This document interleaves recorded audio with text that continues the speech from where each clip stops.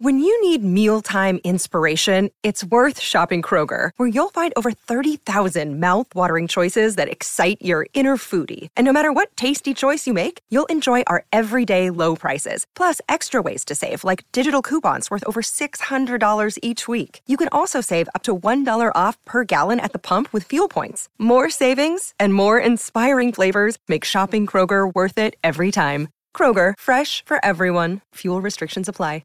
Deck maintenance isn't fun. Move the furniture and barbecue, sand and prep, paint, seal, or get a low-maintenance Trex deck. The only colour fade you'll have to deal with is watching the sunset. Trex, the world's #1 decking brand. On 882 6PR, inspiring stories for Barra and O'Day. Don't miss out on the little moments, because the little things are everything.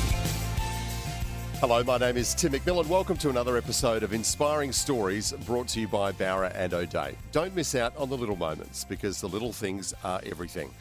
My guest in this episode was born in Victoria, but we are going to claim her as one of our own. I think we'll just ignore that little footnote in history, especially since that she's been part of a really cool startup that has its roots here in Perth. In fact, it has its roots at Curtin University and has grown from there to become really something quite innovative and something that we should all be proud of as West Australians. Dr. Vanessa Rauland is our special guest. Vanessa, hello.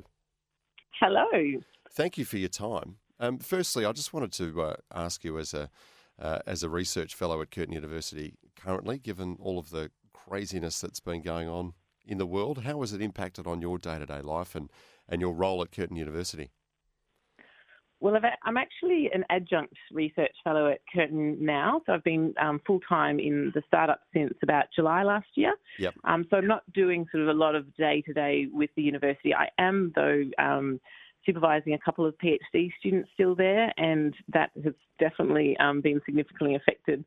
That they have been significantly affected by by COVID, and that's impacted their data collection. But I'm not actually in a sort of a lecturer role or anything at the moment at Curtin. So but from what I hear from my colleagues, it's quite a new world in terms of making everything online, although a lot of courses have been online for a while. Yeah, and you'd think that one of the profound changes that might come out of this saga, the move to online learning, will be felt at a university almost as much as anywhere, even perhaps more so than a school. At a university, the lasting changes to the way that education's delivered in a university might not ever be the same again. I would agree. I would say that a lot of universities have been doing a lot of online courses, so they're probably more prepared than schools. I think this has a massive impact on primary schools and high schools. They definitely haven't been doing the online learning, so this is a very big new daunting thing for them. But certainly there would be some university degrees, I could imagine, like medicine, that's going to be very hard to do online. Yes, that's true. Yeah, and I dare say we might need more and more doctors going forward if we learn any lessons out of this as well. Now, tell me about this Climate Clever Home app, which I mentioned just in the intro there, really was born out of research at Curtin University, where you are based. But what is it? How does it work? And who can benefit from it? Well, so the Home app is actually based on our first Climate Clever app, which was the Climate Clever Schools app, and that was really how we got started and through the research. And that started back in 2012, actually, when I was doing my PhD under the supervision of Professor Peter Newman. Yep. And he had asked me to help certify a local high school to be carbon neutral, and I can tell you the whole story of how that happened, but we basically ended up running a low carbon schools program through that, and that's evolved into our Climate Clever Schools program. And through that, we've now just released our home version. And basically, how it works is it enables the user to calculate and track their carbon footprint and their utility bills from electricity, gas, water, and waste. And then they can audit their house of all the different types of resource-consuming appliances like fridges and washing machines and computers, and air conditioning and heaters and everything. And then there's the last module is action plan. So then the app actually provides the user with lots of tips and advice and recommendations on what sort of low carbon actions they can do around the house or, in the school, that range from no cost behaviour change actions all the way through to some, retrofits or upgrades that might have a cost with them. But the idea is that it gives people a strategic approach for how to go around implementing change, and then they can actually measure that impact and see, what difference they're making. They can see their utility bills coming down. They can see their carbon footprint coming down, and so it's designed to motivate and inspire people. So if you came to my house and put one of these in, it's as simple as just installing it, or do I have to kind of have lots of sort of smart connected devices in my home to feed into the app? No, it's actually at the moment it's a web app. So we're working on the mobile app, which you'll download from the App Store. But at the moment, you literally just type it into the internet browser, Climate Clever, and you log in. And no, you don't have to have any smart appliances. It really is designed for anyone just to get on with it and not have to be limited by having, because often it's the rich people that have all the smart devices. Yeah, exactly. So yeah, no, it's definitely designed for everybody. In fact, we were very fortunate last year to win a Lottery West grant with a bunch of really inspiring not-for-profit organisations working in the social services sector, and they had initially they'd seen me pitch at an event, one person, and from Raya's network, Justine, and she really saw the applicability of the school app for homes, and particularly low-income homes and those in financial stress. So we won this grant through with the generous support of Lottery West that's enabled us to build this first home version. So we're actually building two alongside each other. One is for those social service organisations, and that's actually going to be called Bill Buddy. It's not released just yet. And then we've got the Climate Clever Homes, which is for everyone else out there as well. So, yeah, it really is. Anyone can get on board with it. For people who've put them in their homes, what are the big common lessons that come out of that? Because I imagine people, might go into it with different motivations. One might genuinely want to prioritise reduction in carbon footprint. Others might want to save a bit of money. But are there some sort of common themes that come from people's reactions to signing up to the app and plugging in all this data? I think you're spot on. It really attracts two different types of people. Yeah. One that really does want to do something about climate change. I mean, we've seen the groundswell of people's motivation with all the climate strikes last year. We've been seeing businesses getting really vocal about that as well, and then obviously over this awful summer period with all the bushfires, I think a lot of people are feeling very disempowered and want to take action but just don't know where to start or what they can do. And I think a lot of the time they think it's government's problem, which it sort of is. They've got a lot of big decisions they need to make as well from an economy-wide perspective. But there's a lot of things that we can do in our individual homes and in our everyday lives that can make a big impact as well. So that's what we're for those people, we're really trying to reach out and say, hey, you can do something yourself. And then for the other cohort, it's, maybe they're a little bit less concerned about climate change, but they're concerned about their bills and so those financial savings are a really good motivator as well. And the great thing about the Home app, and this is even pre-COVID, was that it's been the design has been based on the schools program, the schools app, so it really is kid-friendly, and it's designed to be really simple and engaging, which is actually really great for adults, because particularly those non-tech adults. Yeah. So you can actually get your kids involved with it as well. So you can, open up the app on an iPad, for example, give it to a kid. They can be entering the utility bills into it.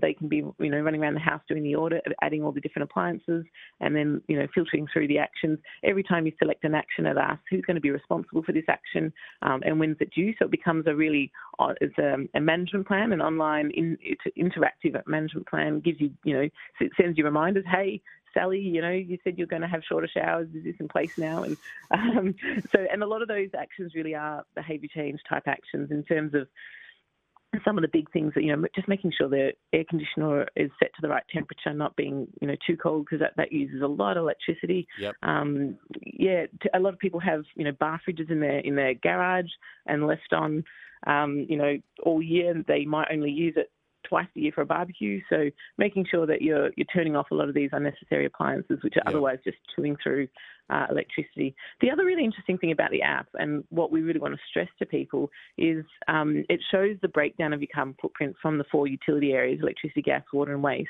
And while there's been a massive focus on waste the last couple of years, particularly through things like that ABC TV show War on Waste, and there's some really important measures and points that are made through that, which are key, that we need to really start recycling better and asking whether we need to even purchase some things. But when you look at the carbon footprint, by far the majority is your electricity use, and that's the responsible for the most carbon emissions. So that's sort of what we're really trying to push, is this is the elephant in the room. Like, you really need to start to address this. You can tick the green power box from your electricity provider, and that means that they have to source it from 100% renewable energy or purchase offsets to offset your electricity, or you can, if you can afford it, go for solar.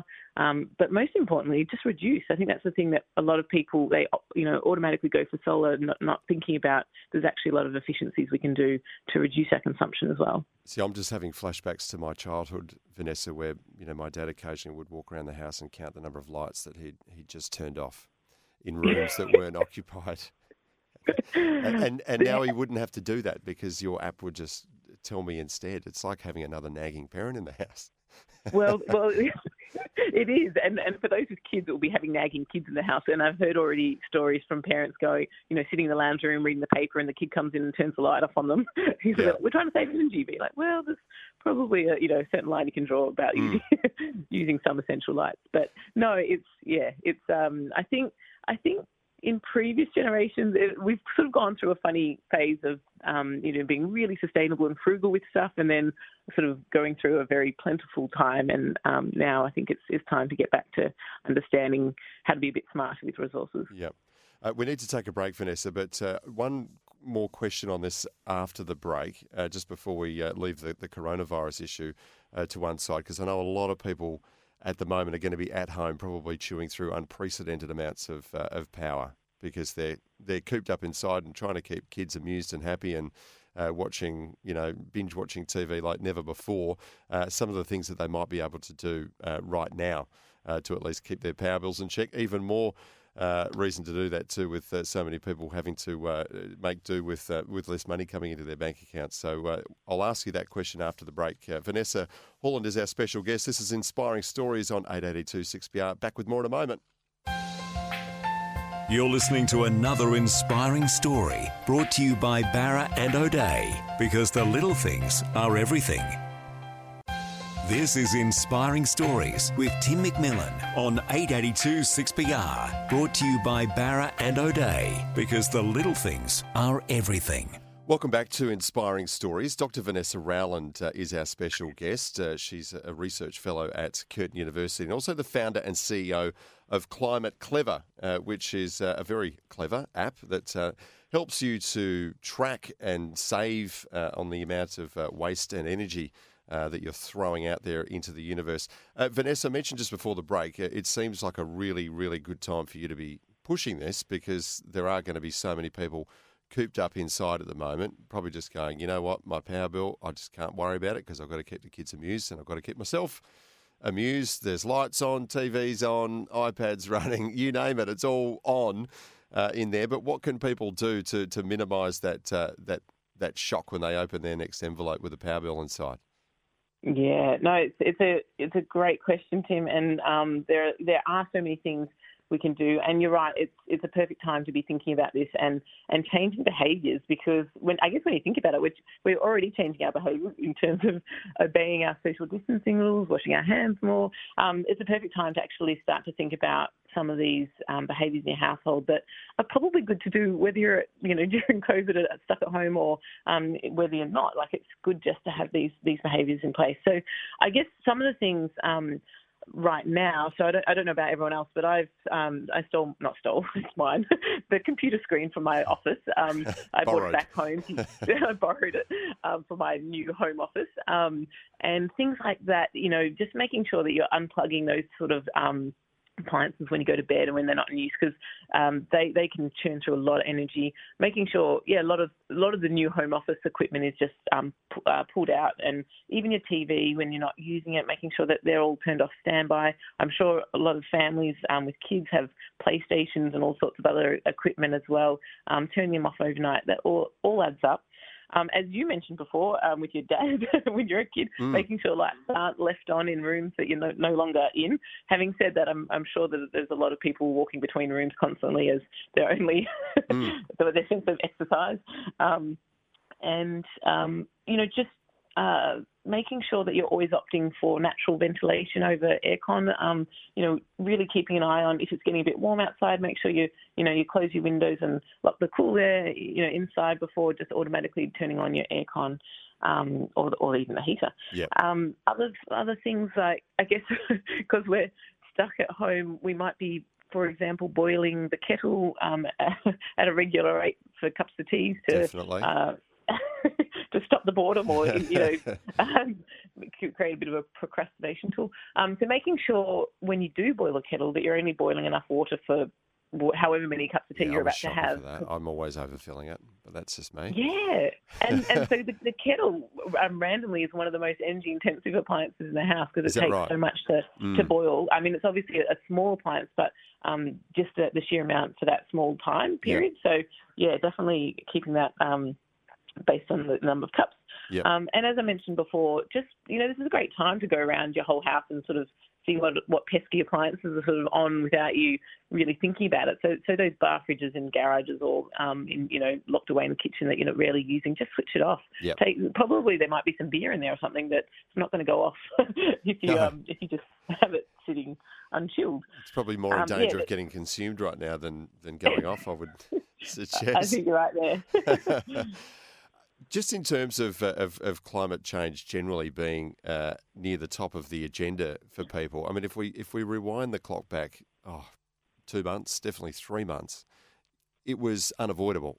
It was front page news. It was top of news bulletins, particularly out of the bushfires that have just been the dominant news item across the summer. I can't remember the last time I heard people talking about climate change in the last 2 months since coronavirus came along. It must be frustrating for people who are in that space, who are trying to push the message, and it was so dominant as a topic of conversation and debate, and then all of a sudden it's disappeared, hasn't it, for many people? It has, and you're right. It's sort of, I mean, as tragic and horrible as the bushfires were, I guess a lot of us who have been working in the climate change space have been like, this is the message that we need people to hear. It's only going to get worse than this. So I think a lot of us were sort of not happy, but as in we were saying, yes, there is finally action and momentum, and people are understanding. And that was, it was an exciting moment to think we're finally going to get some real tangible action on climate change. Yep. And it is devastating seeing the focus shift away from that. But having said that, there's tragic circumstances at the moment as well. So we obviously need to focus on whatever's going to be in front of us and the best thing for human health. The little silver lining, and I've been reading a few articles about this in terms of climate change, is because this virus has literally shut down economies, particularly China. This is probably it's horrible to say, but this is probably one of the best things that could have happened for climate change. I think we'll see a lot of reports come out towards the end of the year just demonstrating how much global emissions have dropped over the last 9 months, because literally factories and coal-fired power stations, everything is just shutting down. So I think that we'll see an impact of that. But as I said before, I think this is a time to reset our way of thinking, and from an economy point of view, but also from an individual point of view, to demonstrate things have to be done differently and can be done differently. And even the fact that we're all Zooming now and Skyping and having all these virtual meetings, I think that alone is going to open up a lot of, particularly businesses, minds about, actually, maybe we don't need to fly to do this. We can actually do this virtually. So I think we'll see lots of different behaviours coming out of this. Yeah, definitely. It's been astonishing seeing people, particularly in parts of the world that are very, very heavily industrialised, who literally haven't seen a blue sky, either ever or not for a long time, and now looking up and seeing a bright blue sky because the factories, the machines are all switched off, and seeing that and just going, wow. Absolutely. And it's a powerful image. There's some Exactly. There's some research coming out demonstrating how many lives have been saved because of the reduction in pollution levels, particularly probably in China. But it's fascinating seeing all this different research coming out. Now, I mentioned before that you were born in Victoria. We are claiming you now as one of your own because you've been here long enough, I think, Vanessa. You've passed through your probationary period. Thank you. You are a Victorian, though, by birth. Whereabouts in Victoria did you grow up, and what was your childhood like? So I grew up in Blackburn, in Melbourne. Yep. So basically, your typical solid suburban upbringing there. Yeah, absolutely. But I guess one of the things that characterised my upbringing and childhood was my experience with nature and the outdoors and the environment. My family, we grew up, I guess, middle class, but not extremely wealthy. So a lot of our family holidays were camping. Yeah. And it was wonderful. It absolutely instilled in me this love for nature and the environment. I guess my mum probably in particular was very environmentally conscious, and she used to wrap my sandwiches in paper rather than plastic, and I was always so embarrassed at school. I'm like, oh, Mum, I'd be eating carrots while everyone else was having packets of this and that, and but sort of in hindsight, you kind of go, oh, she was actually ahead of the curve. Really trying, to do a lot of things in a sustainable way. So childhood was all great. When I finished high school, I didn't really know what I wanted to do in terms of a career, but I knew that I was really passionate about the environment. So I thought, maybe it's going to be something to do with that. I ended up finding a fantastic university degree in Bendigo. It was La Trobe University, so that's 2 hours north of Melbourne. And I moved up there to do my Bachelor of Arts in Nature Tourism, which was an amazing course. It was basically camping and hiking and canoeing for 3 years. So it was people were like, what? You can get a degree for that? But it really gave me a strong foundation in I guess environmental theory and sustainability, as well as giving you the sort of, I guess most people came out of that degree becoming outdoor educators or outdoor guides. Some people did a dip ed and became teachers, outdoor ed teachers. Yep. But as much as I loved that degree, I sort of felt like it wasn't my calling to be a sort of a nature guide. But I was getting very inspired by the end. I did an assignment on wind farms, and I was really excited about renewable energy at that point. So I ended up, at the end of that degree, I pressed the pause button, and my dad's actually German, so I'm half German. So I became very fixated on, I'm moving to Germany and I'm going to become German.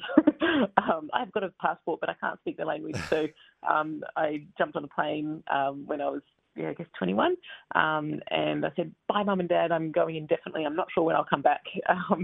Very stubborn. And then ended up in Berlin. I spent 2 years in Berlin. I was an au pair at the beginning to help me sort of settle in and learn the language.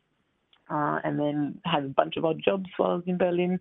And then after about 2 years, I was sort of feeling a bit lost in terms of what I was wanting to do. And then I sort of remembered the environment, that was my passion and my calling. And so I found another degree, a master's degree in Amsterdam. And I moved over there when was that? 2007, I think. To do my Masters of Science in Environment and Resource Management, and that was specialising in energy studies. So that was really starting to pick up on that renewable energy focus that I was getting towards the end of my first degree. Amsterdam was fantastic. That was a year. It was only 1 year master's program, and that really opened my eyes to the whole environment or the resource management side of things, and introduced me to actually the notion of emissions trading or carbon trading, which the European Union was implementing at that time. They had just started the EU ETS, European Union Emissions Trading Scheme. That was 2008 to 2012. And I moved over to Stockholm. I sort of basically capital city hopped around Europe, which was fantastic. It's like you've done the world's most boring Kentucky tour, Vanessa. I was actually often saying that to people who came and visited. They were on these Kentucky tours that, visited, 100 cities in 10 days or something. And I felt like I only actually visited about 5 cities, but I spent a lot more time down there. But, it's interesting that it was windmills that sort of piqued your interest first, and then that took you to the home of the windmill in Holland. Yeah, that's true. I never thought about it like that. Very true, very true. They do generate a staggering amount of power, though, don't they, over there through the wind? Do you know what? Yeah, they do. And the Netherlands was actually one of the first countries who, or maybe the first country that created emissions trading schemes, because they were so progressive with their environmental and sort of carbon reduction activities or initiatives that they were doing, that they realised that they couldn't actually do any more carbon abatement in their home soil because they'd done so much and it was getting really expensive. So the idea of going, well, maybe we should fund Poland to do some activities because it's much cheaper for them to reduce their emissions than for us, because we're already quite high up now, or low, I should say, low on emissions. The Netherlands has really done a lot around spearheading climate action, as that's Germany, I guess. Yeah. But the interesting thing that happened from that master's degree is I moved to Stockholm to do my master's thesis, and that was around personal carbon trading. And that was basically taking that concept of emissions trading scheme, which is what we had in Australia under the Gillard government. People called it a tax, but it was actually an emissions trading scheme with a fixed price. But taking that idea of going, what if we all have 30 tonnes each of carbon that we're allowed to emit per year, and then we have to individually work to, so if you've got a big house and a pool and all these things, you might actually have to buy some more credits off someone else like me who's very frugal with their energy. I might use less than 30 so I can sell my additional carbon credits to someone else. Yep. The Sweden or Stockholm Environment Institute was interested in pursuing that notion at the time. So I wrote my thesis around that, which was really interesting. And that actually led to me eventually when I came back to Australia and Professor Peter Newman hiring me for the position at Curtin because of that carbon background. Yeah. Before we get to another break, Vanessa, how much do you despise politicians? Look, they have a very difficult job, but sometimes you do want to just say, listen to the science. That's a very diplomatic answer. I'm sure there's a better answer that you're just not sharing with me, but I appreciate that you might want to hold your tongue at the moment. Thank you. Thank you for preserving your own position there. We need to take a break, Vanessa, so stay with us. This is Inspiring Stories on 882 6PR. Back with more in a moment. You're listening to another inspiring story brought to you by Barra and O'Day, because the little things are everything. This is Inspiring Stories with Tim McMillan on 882 6PR, brought to you by Barra and O'Day, because the little things are everything. Welcome back to WA's Inspiring Stories. Everyone has a story to tell. This one brought to you by Barra and O'Day, and we are hearing the story of Dr. Vanessa Rauland from Curtin University, and also founder and CEO of Climate Clever, which we've heard a little bit about and we'll hear more about over the next little while. But Vanessa, I asked you just before the break about politics and whether that's a help or a hindrance to you in your pursuit of achieving better climate outcomes for our population. You gave me a pretty diplomatic response. But I suppose there does have to be some people in your space who do make some noise, right? Yeah, 100%.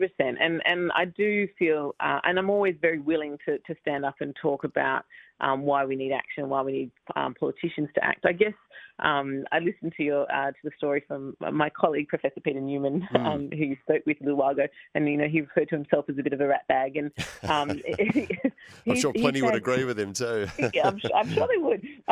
He's definitely sometimes a bit. We say like he's like a bull in a china shop. He goes in there, he rattles feathers. He says what he means, but he actually says, he's at the point of his career where he's got influence and he's allowed to do that. And I guess where I'm at, I'm like a little bit worried about how much I can say. But having said that, it needs voices from everywhere, and I'm often asked, particularly with my I guess, climate background. So when I was an academic at CUSP at Curtin, so that's where I've been for the last 10 years.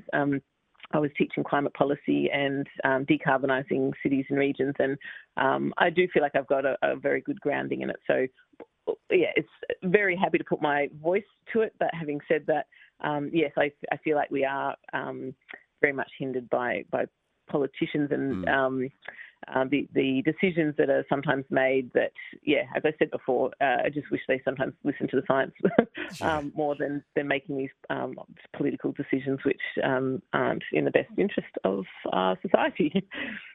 And having spent time in places like Germany and the Netherlands and Sweden, where they have a completely different kind of energy mix to us here, are there lessons for us to learn from them and things that you brought back from your time there that you wish we did here?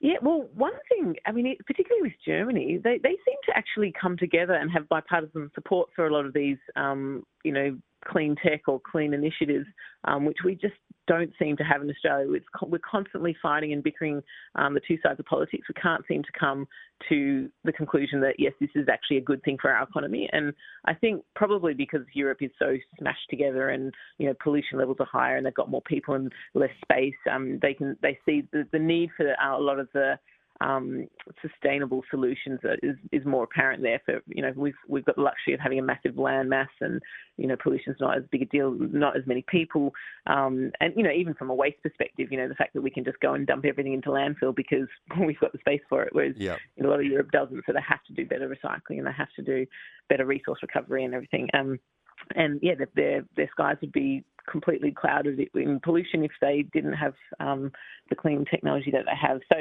I think the lessons would be get our politics together and get them both agreeing that these are actually really good things for our economy.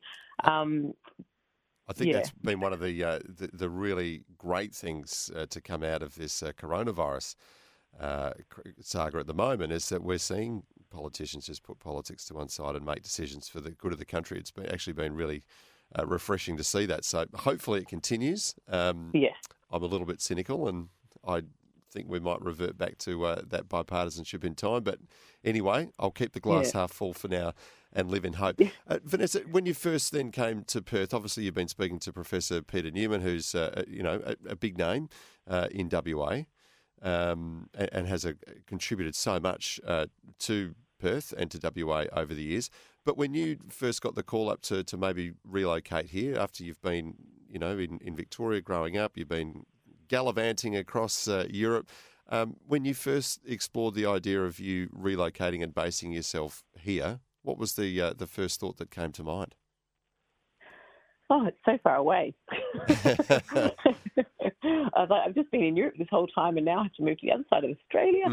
But no, look, it was actually a bit of a funny story. I applied to be Professor Peter Newman's executive assistant, so it wasn't even an academic position at all.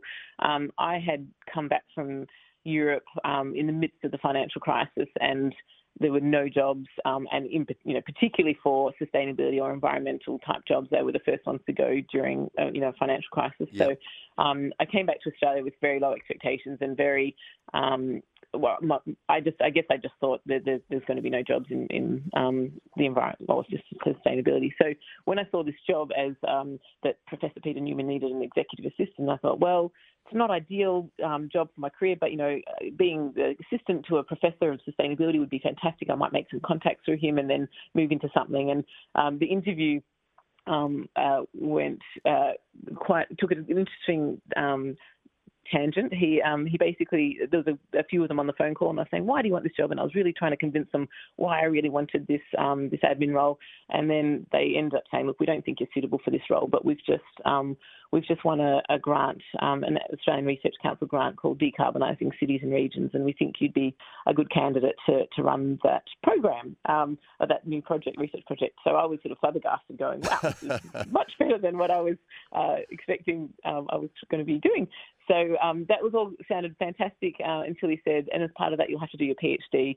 And then, my jaw dropped. And I was like, oh, I don't want to study anymore. I just want to have a practical job. And he was like, well, it's going to be practical. We have have industry partners and you can do as much admin as you want, but, you'll also be on the cutting edge of research. So he was a very convincing person. So 2 weeks later, I jumped on a plane and moved over.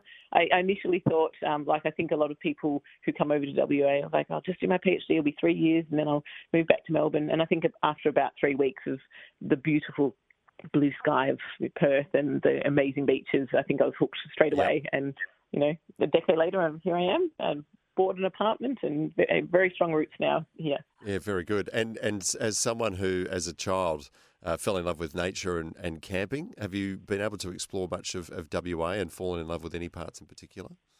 Yeah, absolutely. Oh, it's such a beautiful state. My sister's actually been a teacher for most of her career, and she's worked a lot in remote Aboriginal communities. So I've had the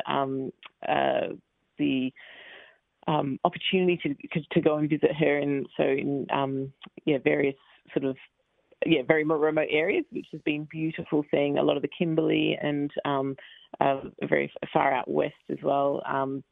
And also, so in terms of hiking and stuff, I love the southwest. I've done the Cape to Cape bushwalk a few times now, and that's just one of my most favourite walks ever.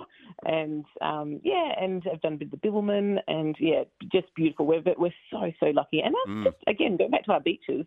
When I was in Europe, I remember going to, on exotic holidays to beaches which had pebble beaches, and I remember thinking, wow, this is different and interesting. And when I moved to Perth and having white sand and aqua water, I was like, I've won the lottery. This is amazing. This is heaven.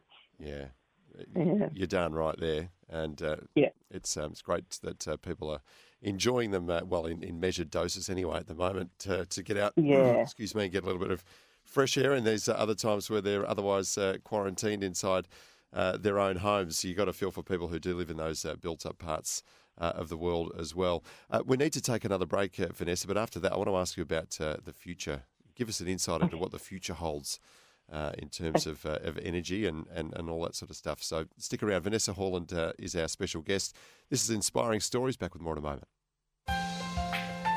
You're listening to another inspiring story brought to you by Barra and O'Day, because the little things are everything. You're listening to another inspiring story brought to you by Barra and O'Day, because the little things are everything. Welcome back to Inspiring Stories. Tim McMillan is my name. My special guest is Dr. Vanessa Rauland, who, among many things, is the founder and CEO of the Climate Clever app. Vanessa, was there a moment, an energy-efficient light bulb moment, if you will, that came to you and said, you must start this app, it will change the world? Was there one of those such moments? There was. It was actually, when I was doing my PhD under the supervision of Peter Newman, he asked myself and a colleague if we would help a local high school become carbon neutral. And it was at that point where we volunteered to help, do their carbon calculations. And they became the first carbon neutral school in Australia. It was certified under the federal government. Prime Minister Julia Gillard came out and celebrated with us. It was a massive achievement. And I was so inspired by that school. They had, and since then they've saved hundreds of thousands of dollars on their utility bills. They've dramatically reduced their carbon and environmental footprint. They've educated their kids around it, and they've engaged their community. And it was really at that point that I thought, this is fantastic. Why aren't more schools pursuing this? And that was really the triggering point for me to go, if they're not doing it, why aren't they doing that? And I'm going to help make them do that. So over the next couple of years, I was applying for various research grants to try and get a pilot up and running. And it wasn't until 2016 that we got our first pilot got going, and that was partnered with the City of Fremantle, and we ended up having 15 schools in that pilot. And we ran that as a 2-year pilot program. We did what we refer to as the low-tech, low-cost pilot. So we didn't have an app at that point. Right from the beginning, I wanted to create an app, but unfortunately there was this little thing called money that we didn't have. So we used Excel spreadsheets to calculate their footprint, and we used Google Docs for their actions. And we basically took these 15 schools through the process of measuring and putting actions in place and monitoring it, and getting to the point. And there was fantastic outcomes from that. They reduced their carbon footprint by 20% on average through measures, and 60% of the measures were no-cost actions that they put in place. And then they also saved on average $30 per student. So you times that amount by the number of students, and it was quite a significant financial savings. So at that point, we were lucky to get some grants and to start building the app, which we then launched nationally for all schools.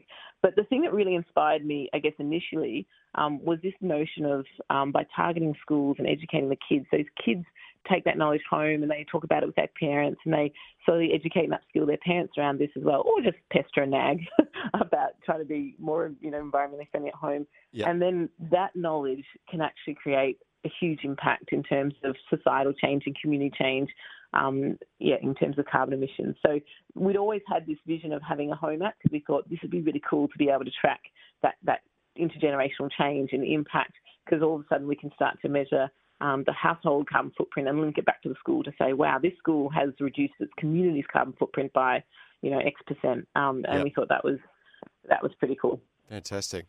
And what does the future hold for you and for that, the whole, fight for carbon neutrality, do you think? WA in particular is an interesting case. We've got the potential for so many different energy sources to really take a hold here, from renewable hydrogen. We've got amazing stores of lithium in the ground here that are being dug up, but there's plenty more there to dig up. So that's going to change the car market, particularly, but also battery storage at home, all that sort of thing. What are people going to be living like in 5-10 years in Perth, do you think? I think I'm very excited about the future. I think we've got a very bright future ahead of us. I think you're right. We're extremely lucky in WA. We're full of resources, which, at the moment we are sort of digging up and shipping out in terms of some of the less renewable ones. But we do have an amazing opportunity to really be powered by renewable energy. And you're right, with the lithium, there's huge opportunity because the battery storage, particularly at the home level, but also, for the cars, that really helps it, to address the whole intermittency of renewable energy, because we can all suddenly store that intermittent energy and use it at those times when the wind's not blowing or the sun's not shining. So I think we're going to see a massive shift in the way we produce and manage energy, which, as I mentioned earlier, is the biggest part of our carbon footprint. I think there's very exciting things on the horizon there. In terms of electric vehicles, they're still sort of saying it might be 20 years off, not the electric vehicles, sorry, it's the automated electric vehicles. But I think that's a very exciting future as well, where we're not all driving around in individual petrol-guzzling cars. It's going to be a much more efficient network and, still utilising the public transport network, which Professor Peter Newman is has been a big advocate for as well. Yep. I think having, a lot of the things in our app, hopefully in 10 years' time our app is redundant, because, the app is really telling you about how you can do things around the house from a behaviour change perspective. But I do see in 10 years' time we will have a lot more of those smart devices that are all connected, that are automatically switching off and turning on and doing all those things. So I think, I think it's going to be a very exciting future. We just need to embrace it now and to be making decisions that ensure that we are doing those things in 10 years' time. You might be doing yourself out of a job there, Vanessa. You might have to go back to being a camp guide. Which wouldn't be the worst thing in the world, would it? No, that's true. Thank you so much, though, for sharing your story. We do appreciate it. No, thank you for having me, Tim. Absolute pleasure. You've been listening to Inspiring Stories here on 882 6PR. Don't miss out on the little moments, because the little moments are everything. We've just heard the story of Dr. Vanessa Rauland from Curtin University, and the founder and CEO of Climate Clever. We look forward to you joining us again next time as we unearth another WA inspiring story. You're listening to another inspiring story brought to you by Barra and O'Day, because the little things are everything. Life's so full on. I've been working on this deck for ages. These steaks don't cook themselves, Life's good with a Trex deck. Composite decking made from 95% recycled materials that won't rot, stain or fade. Trex, the world's #1 decking brand.